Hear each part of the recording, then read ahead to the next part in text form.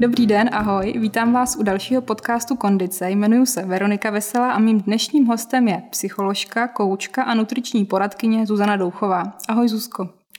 Ahoj Veru.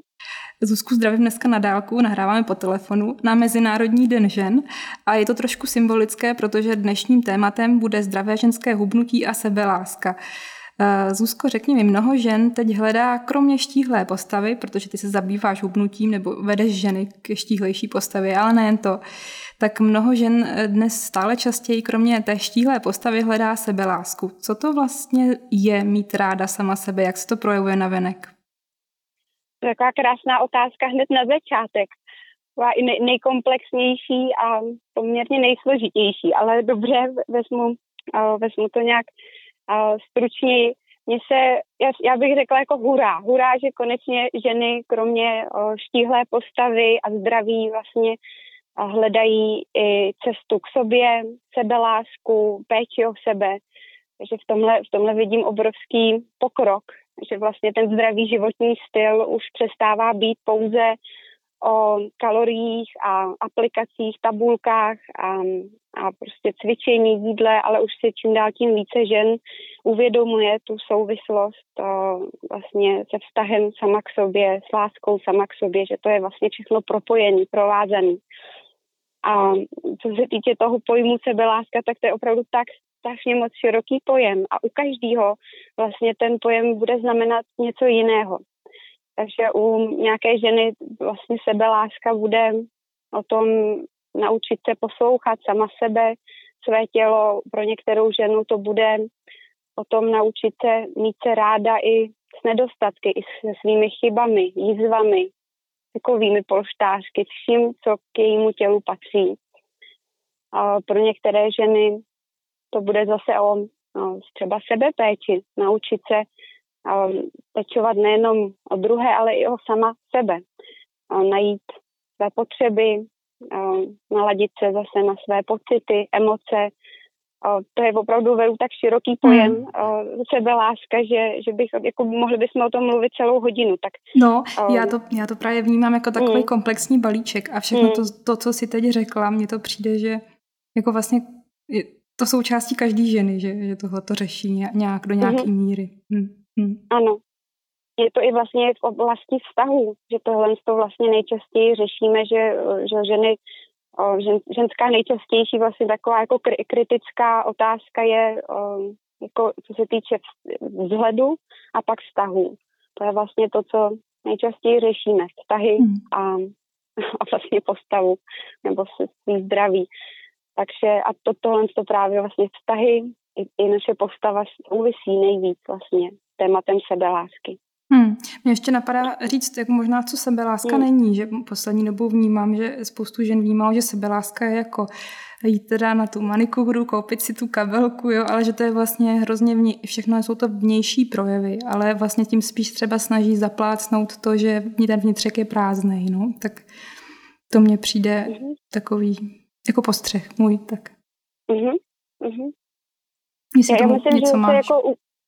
že to je vlastně jako u každý jiný. Že i ta žena, která vlastně si dává lásku sama sobě tím, že chodí na manikuru, ke kadeřnici, tak vlastně o sebe pečuje a opravdu ta sebeláska má několik vrstev. Je to prostě, jak když loupeš cibuli a prostě na povrchu může být nejdřív péče o tělo, o nehty, o vlasy, make-up a vlastně tady ale čím více pak začneš sloupávat ty slupky, tak se dostáváš hloubš a pak samozřejmě už je to víc o práci jako vnitřní a právě vztahu sama k sobě, že jo, prostě o nějaký jako uzdravování sama sebe a uzdravování vztahu k sobě, k těm částem, k těm vlastně aspektům, který dlouhodobě, někdy i celoživotně vlastně někde ignorujeme, odmítáme, nepřijímáme, nemilujeme. To znamená, že ta sebeláska je opravdu jako, můžeme začít někde na nějaký straně můžeme začít s tím, že opravdu začínáme se mít vůbec rádi, dokážeme se vůbec podívat na sebe do zrcadla, dokážeme přijmout kompliment, dokážeme si jít nakoupit hezký ženský hadříky, dokážeme prostě jít cvičit, dát si něco dobrýho k jídlu a pak vlastně ta stupnice se prostě dál může posouvat i prostě dál, že vlastně objevujeme i nějaký svý vnitřní jako bloky a překážky tomu a vztahy a prostě je to takový opravdu komplexní. Jo, chápu. Teď mi to hezky, myslím, že se od toho hezky vystihla, že to má mnoho vrstev a vždycky je kam kutat dál. No to teda a nikdy to nekončí. Jako.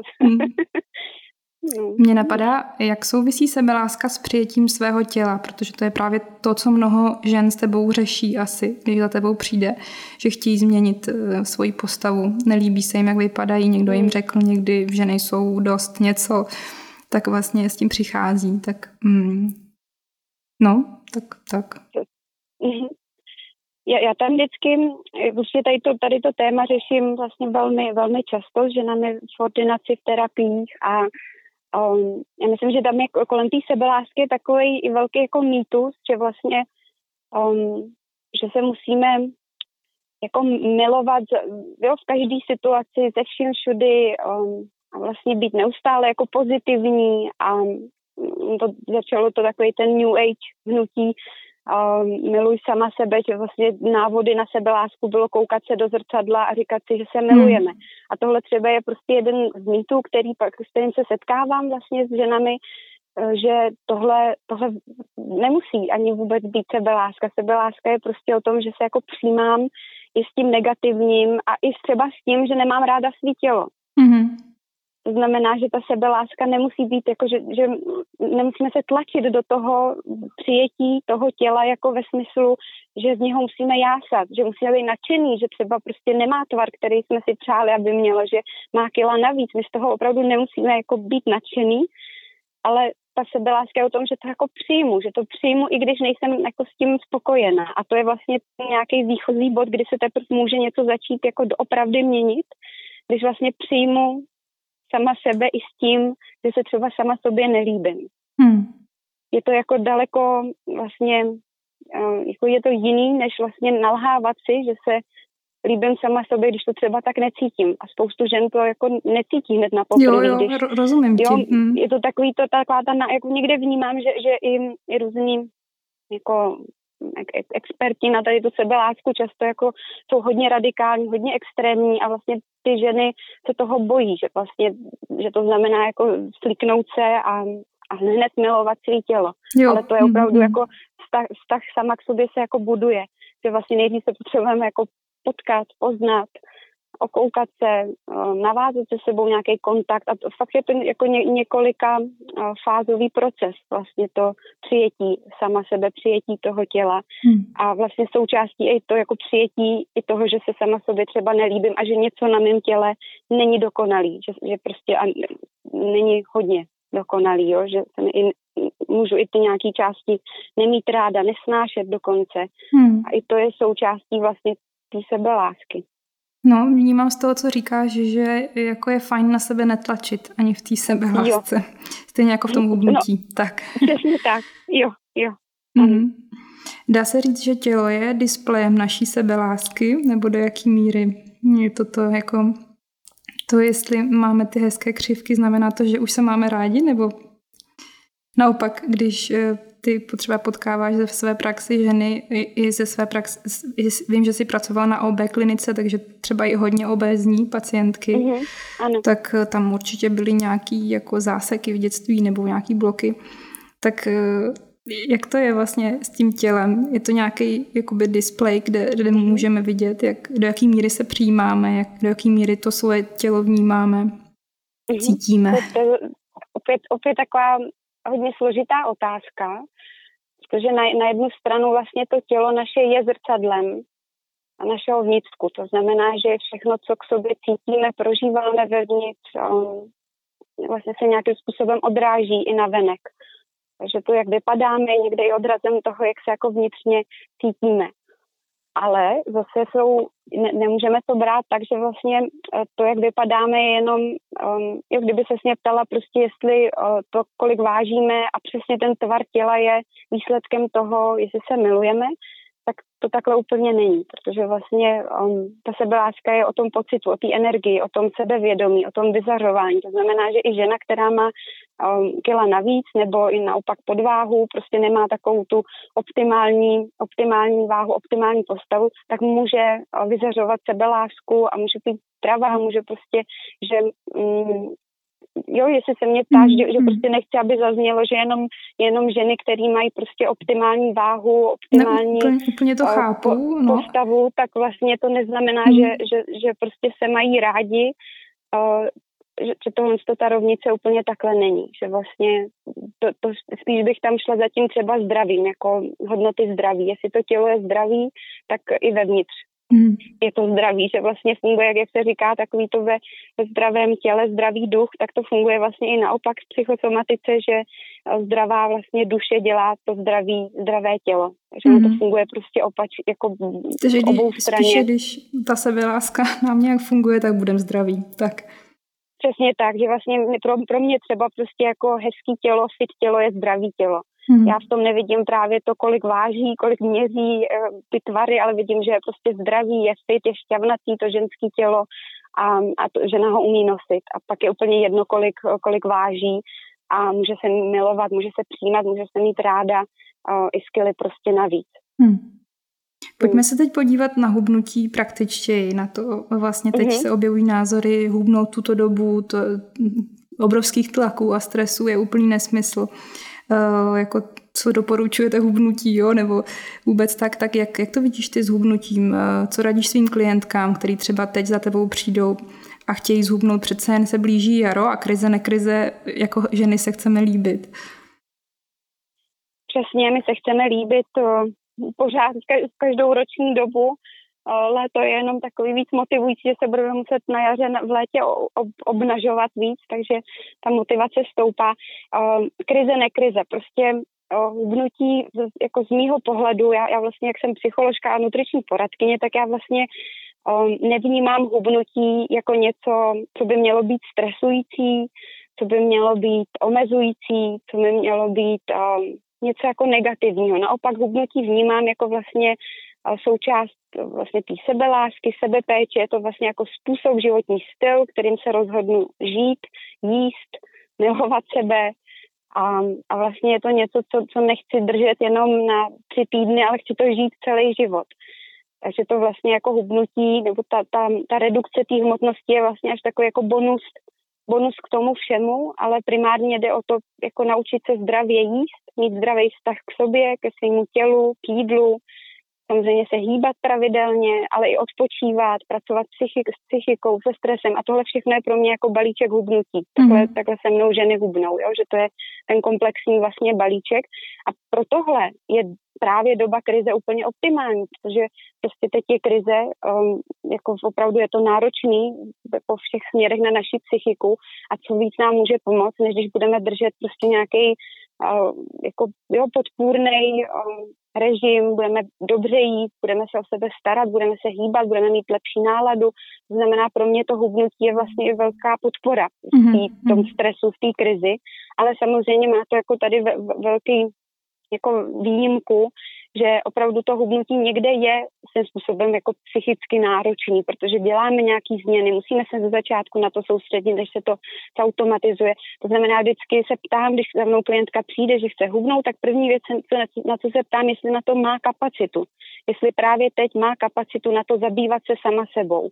Protože to hubnutí je prostě o ní, o tom, že se potřebuje podívat na to, jak to má, co by chtěla, co potřebuje změnit, pak to začít měnit postupně. A nejde o to dostat nějaký jídelníček, ten dostat prostě 3 týdny a pak zase jako se vrátit k tomu původnímu. To znamená, že to hubnutí samozřejmě doporučuji v jakýkoliv krize, nekrize, ale vlastně člověk na to musí mít kapacitu. To znamená, pokud opravdu mám nějaký teď náročný období psychický, třeba se prostě doma hádáme, rozvádíme, děti prostě jsou doma, nebo je nějaký stres v práci zvýšený, tak třeba to není úplně ideální doba na začátek, ale začít hned, jakmile prostě to okolnosti tomu dovolí a ta kapacita, vlastně se uvolní té ženě kapacita na ní. No. Takže jak to cítím vevnitř spíš, než co se děje venku?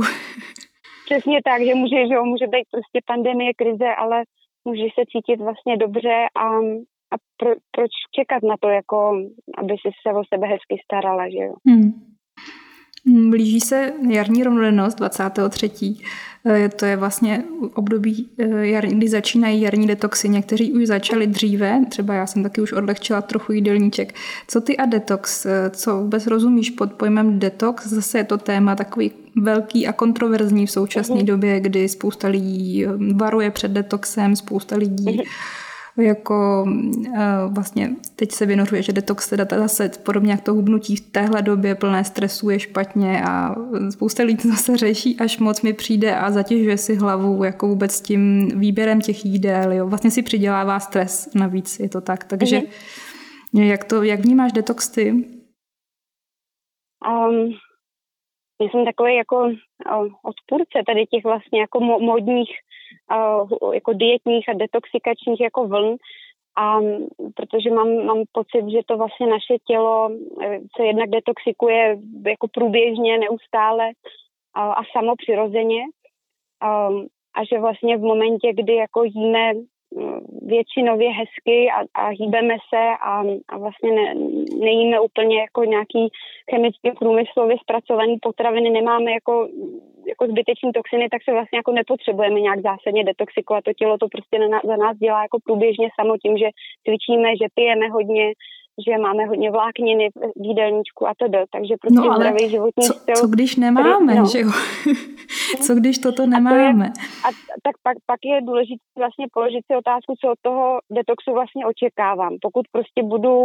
Pokud jim jako nepříliš hezky a vlastně toxicky pro své tělo, tak nějaký týden pití na zeleninových šťávách mi opravdu nespasí.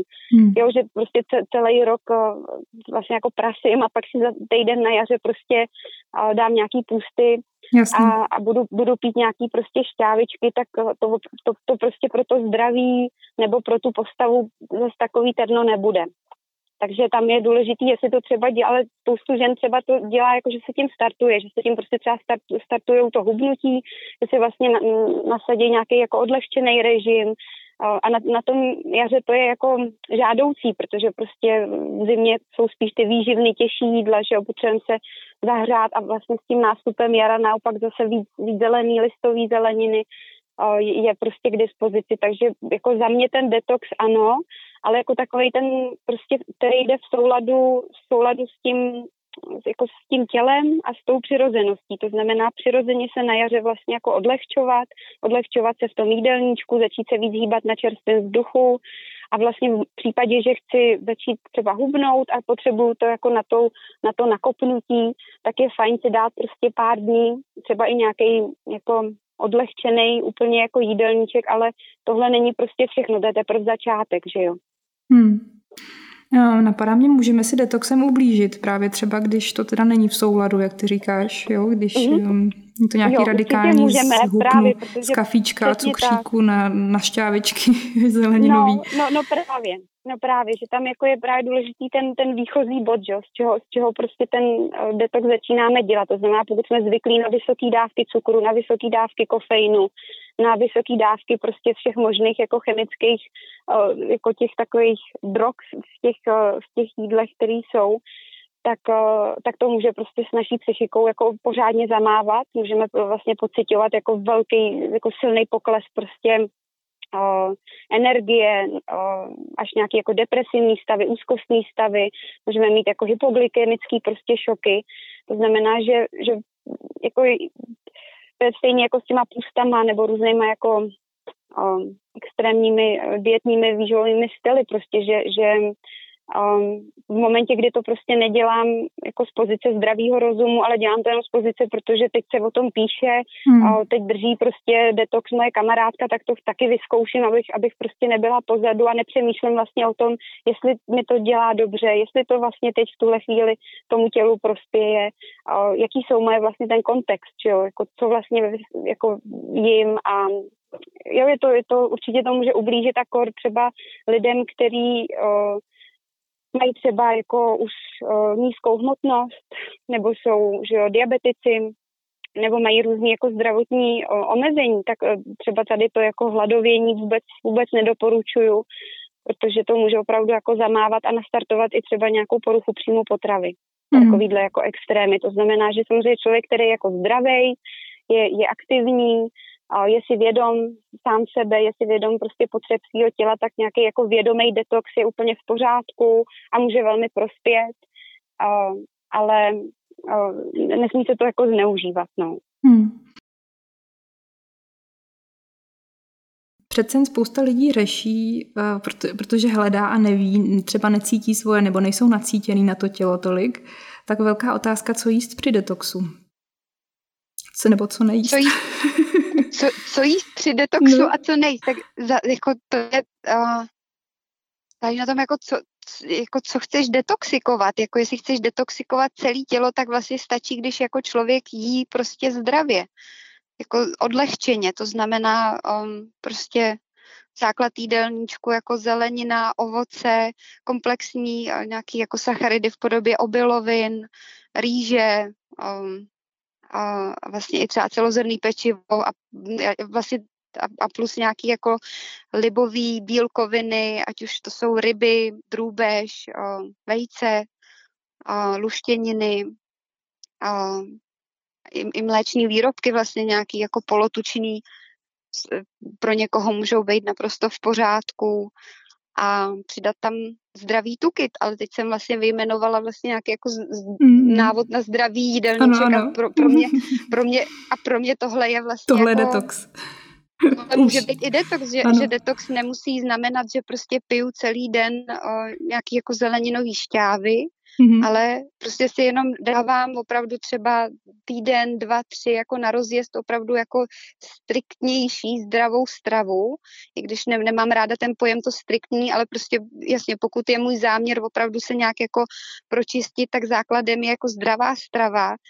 Nedoporučuju prostě hladovění a nějaký opravdu jenom jako několika denní půstování, hladovění, pokud s tím nemám zkušenosti a pokud vlastně neznám úplně jako svůj zdravotní stav, aby to nemělo opravdu více následku než užitku. A hlavně u toho detoxu prostě hodně pít a třeba vůbec nedoporučuju, pokud opravdu lidi jdou do nějakých jako zeleninových šťáv a mají jako spíš nějaký pusty hladovky, tak vůbec nedoporučuju jako náročný cvičení, naopak spíš nějaký jako pomalý cvičení v podobě jógy, pomalých zdravotních procházek, protože prostě mám spoustu žen, který takhle skončili na kapačkách v nemocnici, že si dělali tady ty jarní půsty a do toho ještě si šli pořádně jako zaběhat, aby to všechno jako vypotili a několik dní prostě byli bez pevný tuhý stravy, bez bílkovin,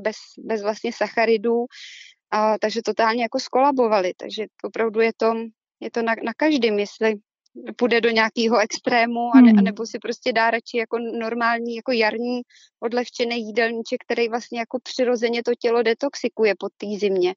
Jo, že prostě v zimě máme nějaký jíst a na jaře zase to je dobrý to zase změnit tím, že jdeme do obchodu a koukáme na sezónní třeba zeleninu a dáváme si víc, teďkon už můžeme víc zeleniny zase. V zimě toho tolik nebylo, takže ta očista je vlastně o té vláknině a tekutinách, že jo, a to je zdravá strava. Já jsem ráda, že to uvádíš na pravou míru, protože existuje, a to určitě víš i ze své praxe, spoustu lidí, kteří pořád jako tápou a neví a experimentují a je to vlastně ta otázka, co jíst, jo. Já třeba vnímám jako skutečně zmatení dnešní doby, že vlastně spoustu lidí jako v tomhle nemá jasno, přitom přece jako určitě třeba moje prababička to neřešila, že jo, ta byla ráda, že se najedla. Jo, ale dneska je to takový prostě, se to topí v chaosu a myslím, že spoustu žen se tím zbytečně stresuje úplně, no, tak. Ano, to máš pravdu, já myslím, že už z toho přebytku šílíme, jako společnost trošku, že opravdu chaos jako mediální, výživovej, ženy za mnou vlastně nejčastěji chodí s tady to otázkou, co mám pro boha jíst. Jako na všem vlastně dneska už jako najdeme, když dáme do vyhledávače prostě na jakoukoliv potravinu, jestli je prostě dobrá, špatná, zdravá, nezdravá, tak vždycky se dopídíme toho, co na ní je špatného. Takže prostě ke mně pak i chodí ženy, které opravdu chodí se seznamem potravin, co vlastně všechno jako nemůžou jíst a zbývá nám tam opravdu vzduch a nějaký úplně jako bio vypěstovaný prostě voda, potraviny. No voda taky už ne, že jo? Taky prostě, že jo? Kohoutková voda je špatně, balená voda je špatně, minerální voda je špatně. Na všem vlastně dneska jako můžeme najít něco jako špatného. Takže já jsem vlastně nesmírně ráda, že můžu pomáhat vlastně ženám v tady tom mediálním chaosu tím, že vlastně propaguji to, aby jsme jedli všechno, aby jsme hlavně jedli jako všechny ty základní živiny, nic neomezovali výrazně a nevynechávali. To znamená, nemusíme pro štíhlou a zdravou postavu držet žádný keto diety nebo odtučněný diety. Nemusíme ani pro to prostě držet nějaký striktní, jenom jako zdravou výživu. My proto, aby jsme byli zdraví a štíhlí a fit, prostě můžeme jíst opravdu jako všechny ty živiny, to znamená, ale jako podle sebe, to znamená někdo prostě, když máme třeba živinu bílkoviny, tak bílkovina je maso, bílkovina jsou ryby, bílkovina jsou luštěniny, bílkovina jsou mléčné výrobky. A někdo prostě nejí mléčné výrobky a je to OK, prostě mu nedělají dobře nebo má proti tomu něco jako eticky, je to OK, ale musí ty mléčné výrobky nahradit něčím jiným, třeba prostě rostlinnými produkty, luštěninami, sýry nebo vajíčkem třeba, jo. Někdo, kdo nejí ryby, no tak bude jíst víc luštěnin a tofu. Prostě je to jako jedno, co z těch živin jíme, protože každý prostě máme rádi něco jiného, dělá nám dobře něco jiného, to znamená, že nejde říct nějaký obecný jídelníček, který bude fungovat pro všechny ženy na světě stejný. Rozumím. Takže je dobrý, já si myslím, že ženy jako většinou už mají vyzkoušený prostě ty potraviny, když se jich právě ptám, to je vždycky otázka, tak co mám jíst a já se jich vlastně ptám, a co vám dělá dobře, po čem je vám dobře a po čem vám není dobře a vlastně pak vybíráme vlastně z těch jídel, po kterých je jim dobře, vlastně jak to poskládat na tom vlastně pak talíři v praxi, protože to je taky jedna věc, že jo? Vědět, jako co všechno můžu jíst a za mě, ať se jí opravdu jako všechno, ale s nějakým tím jako zdravým principem třeba 80-20, že prostě 80% mýho jídelníčku by mělo být prostě jako zdravý, prospěšný a těch 20% si můžeme nechat prostě na takový ty občasný jako hříchy. Nic se nestane, když si dáme čokoládu, nic se nestane, když si dáme jednou za čas nějaký dortík, chipsy, a zmrzlinu, prostě opravdu to tělo to zvládne. To tělo, který dostává 80% něčeho jako zdravýho, to znamená zeleninu dostává, ovoce dostává, luštěniny dostává, bílkoviny, komplexní sacharidy, zdraví tuky, tak zvládne se prostě vyrovnat prostě, jo, s nějakým jako jednorázovým výkyvem anebo něčím nezdravým, protože pro mě je důležitý vlastně jako učit ženy, aby přestali žít v tom systému černobílého vlastně rozdělování jídla na zdraví, nezdraví, na hubnutí, na tloustnutí, na to, co se může, na to, co se nemůže, ale aby prostě opravdu jedli opravdu všechno to, co jim dělá dobře, ale s přihlídnutím na svůj zdravotní stav, na to, co tím chtějí vlastně docílit, jestli hubnout, přibírat, udržovat a vlastně, aby to bylo v souladu i s jejich psychikou, aby jim to opravdu chutnalo a dělalo dobře psychicky. Ty jsi vlastně, kromě toho, že jsi nutriční poradkyně, tak jsi psycholožka, tam je právě ty obojí pohled na jednu věc. Pozoruješ jako psycholožka skryté příčiny tloušťky nebo obezity? Jako v hlavě, víš, teď myslím, jako prostě, že to není jenom na tom talíři, tak vlastně. Že teď jsi hodně mluvila teďka o tom, jak upravit jídelníček, aby to bylo vlastně jako nějak rozumný, komplexní. Jasně. Tak teď je vlastně jak pracovat s tou druhou složkou psychiky. Tam možná fakt je dobrý si nechat jakoby trochu poradit nebo vést od někoho, protože přece jenom sami sebe moc nevidíme. Když... Já si myslím, že právě teď neříkám vlastně jako posluchačům ani nic jako zásadně novýho, protože prostě to, co jíst, vlastně někdy jako víme většinou. Teoreticky my to dobře víme, prostě jsou ženy, které by mohly prostě z fleku o uhubnutí a zdravém jídelníčku prostě přednášet a psát knihy. Protože prostě to téma opravdu všechny známe. Jakoby v hlavě ho mají zvládnutý. V hlavě, přesně tak, jako v hlavě velmi dobře víme, co přesně jako máme jíst a nemáme jíst, ale pak ta druhá velká část toho hubnutí a zdravého životního stylu je vlastně ta naše psychika. A tam to je prostě ten široký pojem od našich jako mentálních třeba přesvědčení, který jsme jako si vytvářeli už do dětství, a to jsou třeba často takový ty naše jako vnitřní blokády, že opravdu někde máme zakódovaný třeba, že musíme všechno dojíst na talíři, že se jídlem nesmí plejtvat, že že prostě když si třeba dáváme něco nezdravého, tak máme automaticky nějaký výčitky, že děláme něco špatně, že se to nemá.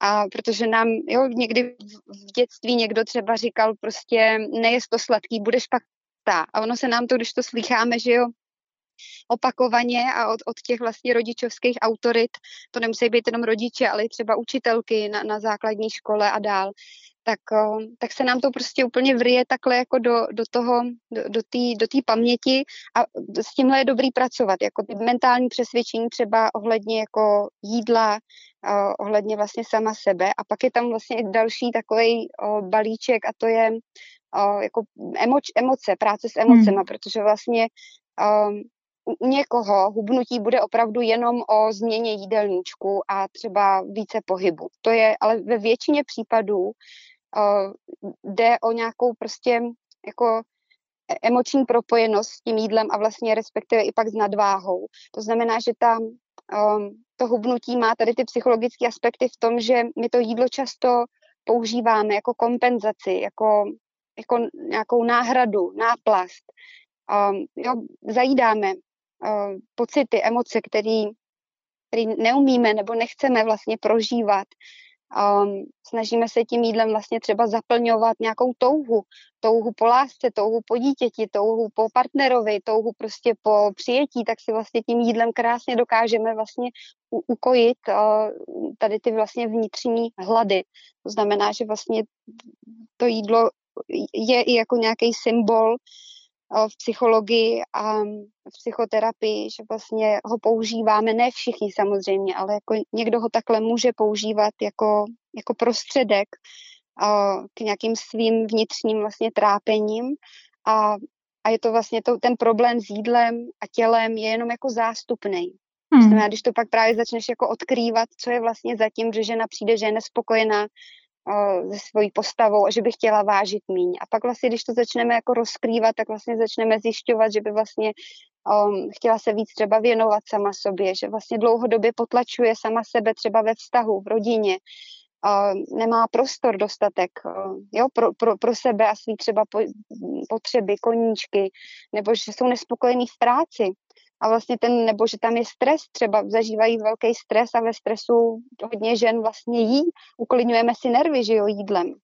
Takže to je pak prostě ten další fáze nebo další takový balíček s tím hubnutím spojený, jako učit se pracovat vlastně i s tou svojí psychikou a s tím vším, co mi to hubnutí vlastně jako přináší.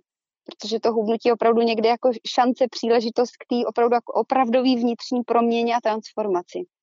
To se mi líbí. Když se zeptám, kdo jsou tvoje klientky, kdo za tebou chodí, jsou to spíš mladé, starší, hubené, tlusté? Já mám takový jako široký záběr, jak vlastně, takže ke mně jako nejmladší klientce je asi 12 a nejstarší asi 73, 74. Takže já mám takže chodí prostě, ale nejčastěji samozřejmě chodí ženy v takovém tom středním věku, 30, 40, tam vlastně chodí nejčastěji. Tam je to je největší část. A chodí s různými problémy. Já vlastně nemám jenom problémy jako s nadváhou, ale vlastně specializuju se i na poruchy příjmu potravy, emoční, jako jedení, nejedení, přejídání. Takže ke mně chodí s jakoukoliv váhou, podváhou, normální váhou, nadváhou, ale s různými vlastně tématy, ale často je to pojítko, je to jídlo.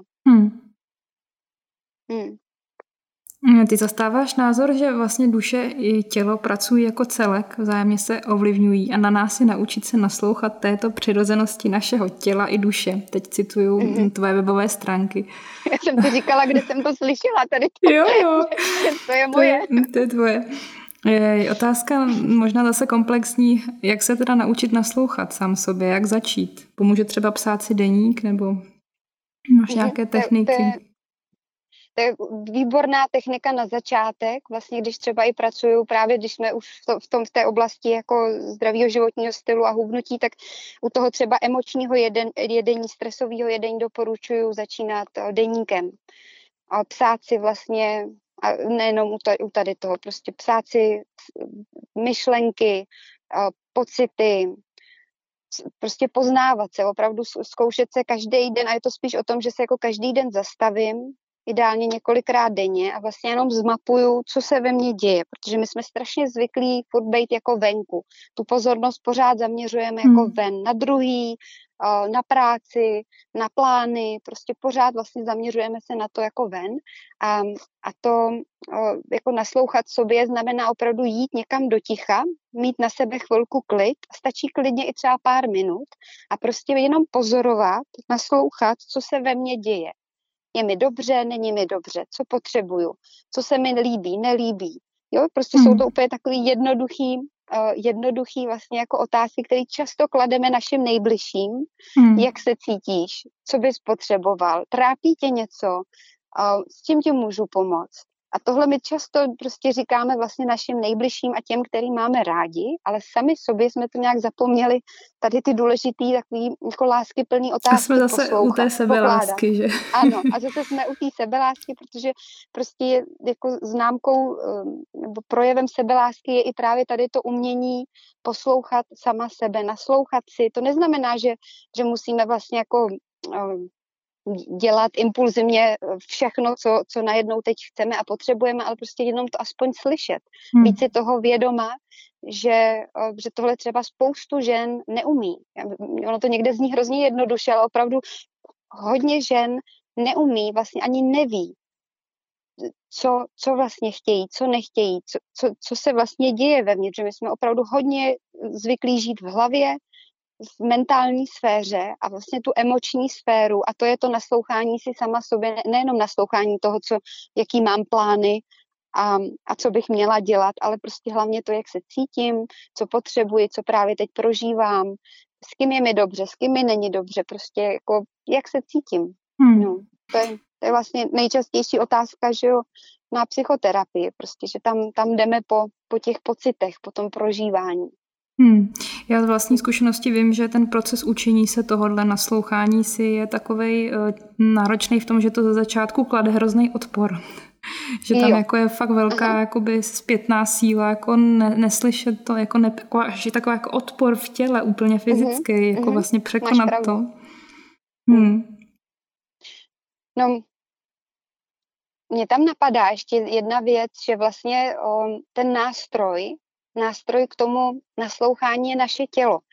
Že my opravdu, jako jak je to v nás všechno propojení, že vlastně ta duše s tělem opravdu jako je na sebe navázaná a vlastně propojená, tak vlastně ženy často jako mají v domnění, že něco uslyšejí, teda, že když se teda sami sebe zeptají, jako co jim je, takže že to nějak jako uslyšejí, ale on to není o tom jako uslyšet něco, ale vlastně jako ucítit ten pocit a to tělo je úžasný nástroj, jak vlastně se naučit znát sama sebe, poslouchat sama sebe, protože to tělo nikdy nelže. Tělo nám vždycky řekne, jestli je mu zima, jestli je mu teplo, jestli je mu dobře, jestli má uvolněný jako žaludek, jestli má sevřený žaludek, třeba jestli má strach, jestli má vztek, jestli je mu smutno, jestli se mu chce smát, jestli mu chce plakat, to tělo, jestli ho něco bolí. Tělo nám vždycky řekne, co se nám děje. A to je vlastně o tom jako naslouchání sama sebe, že vlastně nemusím poslouchat nějaký jako hlubiny naší duše, ale stačí poslouchat vlastně i jenom ten klidně povrch těla prostě, jo, nebo to, co máme jako na dosah. A to je to naše tělo. Že A umíme to, tohle umíme všichni. Myslím, že to je hlavně důležitý pro ty ženy. No. Teď tady mám otázku, znamená začít naslouchat tělu, cesta k ženství. Jo? To vlastně teď Určitě na ní odpovídáš, že ano, teď na ní je to pro nás důležité, důležité nějakým způsobem. Přesně tak, protože my jsme hodně zvyklí žít vlastně v takový tý jako mužský kvalitě právě té hlavy a toho výkonu a toho zaměření prostě jako na ty úkoly, povinnosti, práci a vlastně to ženství je o tom jako žít sama sebe v tom těle, který máme a naučit se s ním prostě žít, spolupracovat. Jo, to ženství je hodně o tělesnosti, o prožívání emocích, to jsou prostě ty kvality ženství, který máme a o pečování, protože my jako ženy rádi pečujeme o vztahy, o druhý, o domácnost, o kytičky, o zvířata, o kolegy, o zákazníky, prostě jo, my jsme pečující tvorové a vlastně tady to jako naslouchání je i o tom, jako, že začnu pečovat i o sebe a o to svý tělo a pak vlastně to jde ruku v ruce i s tím hubnutím, protože když o sebe pečuji, tak vlastně si dělám čas na to dobré jídlo kvalitní, tak si dělám čas na to, abych měla čas na to se jít projít, proběhnout se, zacvičit si, mám čas i na odpočinek, prostě si ho začínám dělat, protože jsme hodně, jako není to zvykem, že ženy mají na sebe čas, protože často máme první práci, rodinu, a až pak někde na posledním místě sami sebe, takže i tady to je vlastně důležitý stát se sama sobě prioritou. Takže stačí přehodit se z posledního místa na první. No jasně, ale to je fakt velká výzva určitě. Není to vůbec jednoduchý, jak se tady povídáme. Vím. Víš, viď? Zuzko, ty jsi autorkou několika e-booků, které máš na svých webových stránkách zuzanadouchová.cz. Jeden z nich má takový pěkný název 10 pravidel chronické dietářky. Setkáváš se ve své praxi stále ještě s chronickými dietářkami, nebo už jim definitivně odzvonilo? Takový ty bohužel. efektu. Ještě neodzvonilo, ale zároveň zase vím, že jako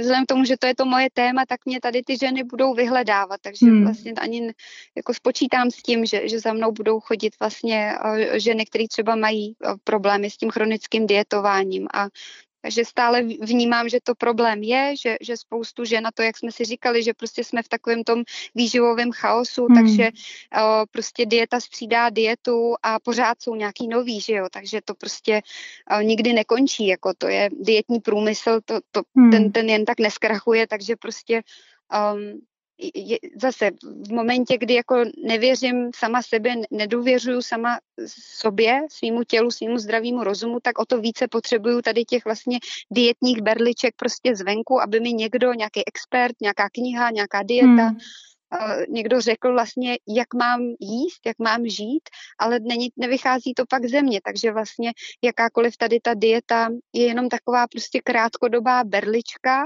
z který samozřejmě se může vyvinout pak něco hezkýho, může to prostě tu ženu nakopnout nějaká dieta a pak se to vlastně naučit, ale ve většině případů prostě diety opravdu vnímáme spíš jako nějaký jako nutný zlo. Vlastně se potrestat za to, jak jsme vlastně často jdeme do té diety v momentě, kdy se na sebe už naštveme, že už jsme teda jako nemožní, jak to vlastně jíme a kolik vážíme a pak tu dietu vlastně nasazujeme jako nějaký formu trestu a to opravdu se sebeláskou, jako to je pravý opak vlastně té sebelásky. Na to jsem se chtěla zeptat, kde je tam ten největší zádrhel u těch chronických dietářek a ty už na to odpovídáš, že to je vlastně ta jakoby nedůvěra v sebe, v to, že já vím, co mám jíst, ale vlastně to dávání se v šanc těm autoritám zvenku, no. Taky. Přesně tak a vlastně, jo, určitě, ale ono je to jako někde přirozený, protože když jsme prostě jako zoufalí a my často jsme, že jo, jako když prostě žena se necítí dobře ve svém těle, tak je to prostě průšvih, je to nepříjemný, je to, jako to prožíváme opravdu, je to důležitý, aby se jako ženy cítily dobře ve svém těle a když se necítíme, tak často jsme prostě zoufalí a snažíme se najít co nejrychlejší, nejméně bolestivý řešení a to jak ze vším, že jo, že i prostě máš jako ve všem vlastně hledáme ty jednoduché řešení, ale pak si to prostě ty dietářky si to jako vyzkoušejí a prostě stejně pak dojdou k tomu výsledku, že prostě ty diety opravdu nefungují dlouhodobě a pak jdou za mnou a vyřešíme to všechno. No další téma, co souvisí tady vlastně s tou sebeláskou, která nás provází celým tím povídáním o hubnutí dneska. Téma hodných holek a další tvůj e-book 10 pravidel hodné holky. Tak vlastně pojďme se bavit o těch hodných holkách. To je teďka takový taky slovní spojení, který se vynořuje často na Facebooku, na webu. Co to je vlastně ta hodná holka? To je vlastně, jako já teď uvědomuji, jak píšu samý ty syndromy, hodný holky, syndrom chronický diétářky, tak prostě tady to všechno vychází vlastně z příběhů, jak mých osobních, tak i vlastně z příběhů těch mých klientek. To znamená, že syndrom hodné holky vlastně je taky taková ta nitka spojovací u žen, který mají problémy s jídlem, problémy s postavou, s hubnutím, s nadváhou, tak je to vlastně často, ale není to vždycky, jako nemusí to být pravidlem. Ale syndrom hodné holky je prostě o tom, že my se snažíme jako ženy vlastně zalíbit se, získat vlastně jako to ocenění, pochvalu, lásku, pozornost za každou cenu i za cenu toho, že ztratíme sami sebe. Takže vlastně celý náš život jsme jakoby vychovaný v tom potlačit sebe, nebýt sami sebou a vlastně být ta hodná holka a dělat to, co se od nás očekává. A tohle často zase vzniká někdy v dětství, když holčičky slyšejí prostě nevstekej se, jo, buď přeci hodná holčička, jo, hodný holčičky nezloběj. A tady to je přesně to, hodný holky nezlobí. A toto někde prostě, když jako dítě slyší, no tak se prostě opravdu pak naučí spoustu takových jako sebedestruktivních taktik, jak vlastně získat tu lásku, pozornost, protože nejdřív chceme získat jako děti tu lásku, pozornost od rodičů, pak to, že v dospělosti přesouváme prostě na partnery, v práci klidně i nebo na přátele, na prostě blízký vztahy, který kolem sebe máme. A je to vlastně o takový neustálý nedosycenosti. No, je to prostě taková emoční dosycenost, která se buď cítí právě tím jídlem, ale nebo i nějakou tou závislostí tom vlastně být hodná a usmívat se za každou cenu, i když prostě vevnitř pláču, i když vevnitř prostě zuřím, vztekám se, tak vlastně nasazuji takový tu image té hodný holky, která všechno zvládne, všechno zvládá s úsměvem. Jsou to často takový ty ženy hrdinky, který prostě radši jako zatnou zuby a vydržej, ale je to na úkor jako jejich zdraví, na úkor jejich vztahů, psychiky, i toho vlastně těla a postavy. Jo, je to takový hodně nezdravý způsob jako bytí, ale jak říkám, vychází to i z mý vlastní zkušenosti, to znamená, že se syndromem hodný holky mám i vlastní zkušenosti a není to vůbec jednoduchý, se vymanit. Já vím, o čem mluvíš, teď mě napadá praktická otázka, jak poznám, že se to týká mě, ale já vím, že se to týká mě už toho, jak to popisuješ. Možná, že to ta žena prostě tím, jak o tom mluvíme, že to ví. Jo, já si myslím, že to někde je jako někde v každý z nás. Nikdo nás neučil prostě jako buď svá a jako buď taková, jaká jsi a to, co cítíš, to, co chceš, je v pořádku. Jo, většinou nás ta prostě výchova nějak formovala do toho, jako aby jsme vlastně tady byli pro druhý a ne pro sebe. A nikdo nás to neučil. Prostě na základních školách nebyl předmět prostě, jak se mít ráda, jak se naučit prostě přijímat sama sebe a svý tělo, jak se vyrovnat prostě s nějakýma velkýma, těžkýma životníma krizema. To nikdo nás to neučil vlastně. No. Napadá mě, že to je běh na dlouhou trať, jak to zpracovat, tenhle syndrom. Určitě. A ještě k té hodný holce, že často to poznáme právě podle těch našich partnerů. Že pokud, že ty jako protiklady se přitahují, tak vlastně hodné holky často přitahují jako sobecké partnery. A je to častý téma vlastně, když mám třeba párový terapie nebo prostě partnerský jako témata, když za mnou chodí muž a žena, tak vlastně často je hodná holka ve vztahu s mužem, který naopak jako jede si to svoje, je vlastně jako sobecky zaměřený, často je i dominantní a vlastně podle těch svých partnerů často i dokážeme poznat, jak moc se přizpůsobujeme, jak moc vlastně se potlačujeme a čím víc nás ty partneři štvou tím, jak si dělají, co chtějí a jak vlastně jsou bezohlední, tak někde je to i právě naše téma, že my naopak jsme jako až moc zase hodný, až moc jako hodný a vlastně tu hodnost nemáme na sebe, ale pořád jenom na ty druhý. No, napadá mě, jestli i hodně se mluví o hranicích, taky v psychologii dneska, jestli to je otázka i hranic, nebo nějakých... To je všechno je skoro otázka. I to hubnutí. I to hubnutí, že jo, prostě všechno je nějaká jako přesně otázka prostě těch hranic, ať už sama k sobě, nebo prostě k těm druhým. A to téma určitě té hodné holky je nastavit si, naučit se vůbec jako vlastně vnímat ty svý hranice, protože ty hodné holky často mají úplně jako potlačený, jako už takovej ten radar, kdy už je to něco za hranou, kdy už třeba dělám něco jenom protože prostě jsem na to zvyklá vlastně, že na všechno kývnu ano, takže hodný holky se určitě se mnou učí říkat ne a vlastně nestačí to jenom jako říct, ale pak z toho opravdu jako v sobě to ustát, respektovat to. No to je takový, fakt je to dlouhý proces tady to, jako objevování svých hranic, stavování, je komunikování je a ještě pak je vlastně ustát a respektovat. Je to, ale určitě to je téma hranic. Kde jsem já, kde jsou ty druhý, co je mi ještě příjemný, co už ne, co je v mý kapacitě, co už ne. Prostě je to neustálý vlastně si hraní s těma hranicema svými. No, my se pomalu blížíme k závěru dnešního povídání našeho o ženském hubnutí. Já ještě přečtu citát z tvých webových stránek zase, aby lidi ještě věděli trošku víc o tobě. Cesta k mému ženství byla hodně bolestivá a drsná, ale díky tomu, že jsem prošla temnotou deprese, strachu, nelásky, problémů s jídlem a nefunkčními vztahy, jsem se stala tím, kým jsem dnes a už bych za nic neměnila. Konec citátu. Tak možná ještě poslední otázka dnes. Co pro tebe znamená být ženou dnes, tak jak jsi teď? Zuzka Douchová. Asi to pro mě znamená jako teď už být jako doma ve svém těle a mít vlastně sama v sobě ten zdroj lásky, bezpečí, jistoty, důvěry, protože jsem to dlouho vlastně jako potřebovala pořád jako zvenku.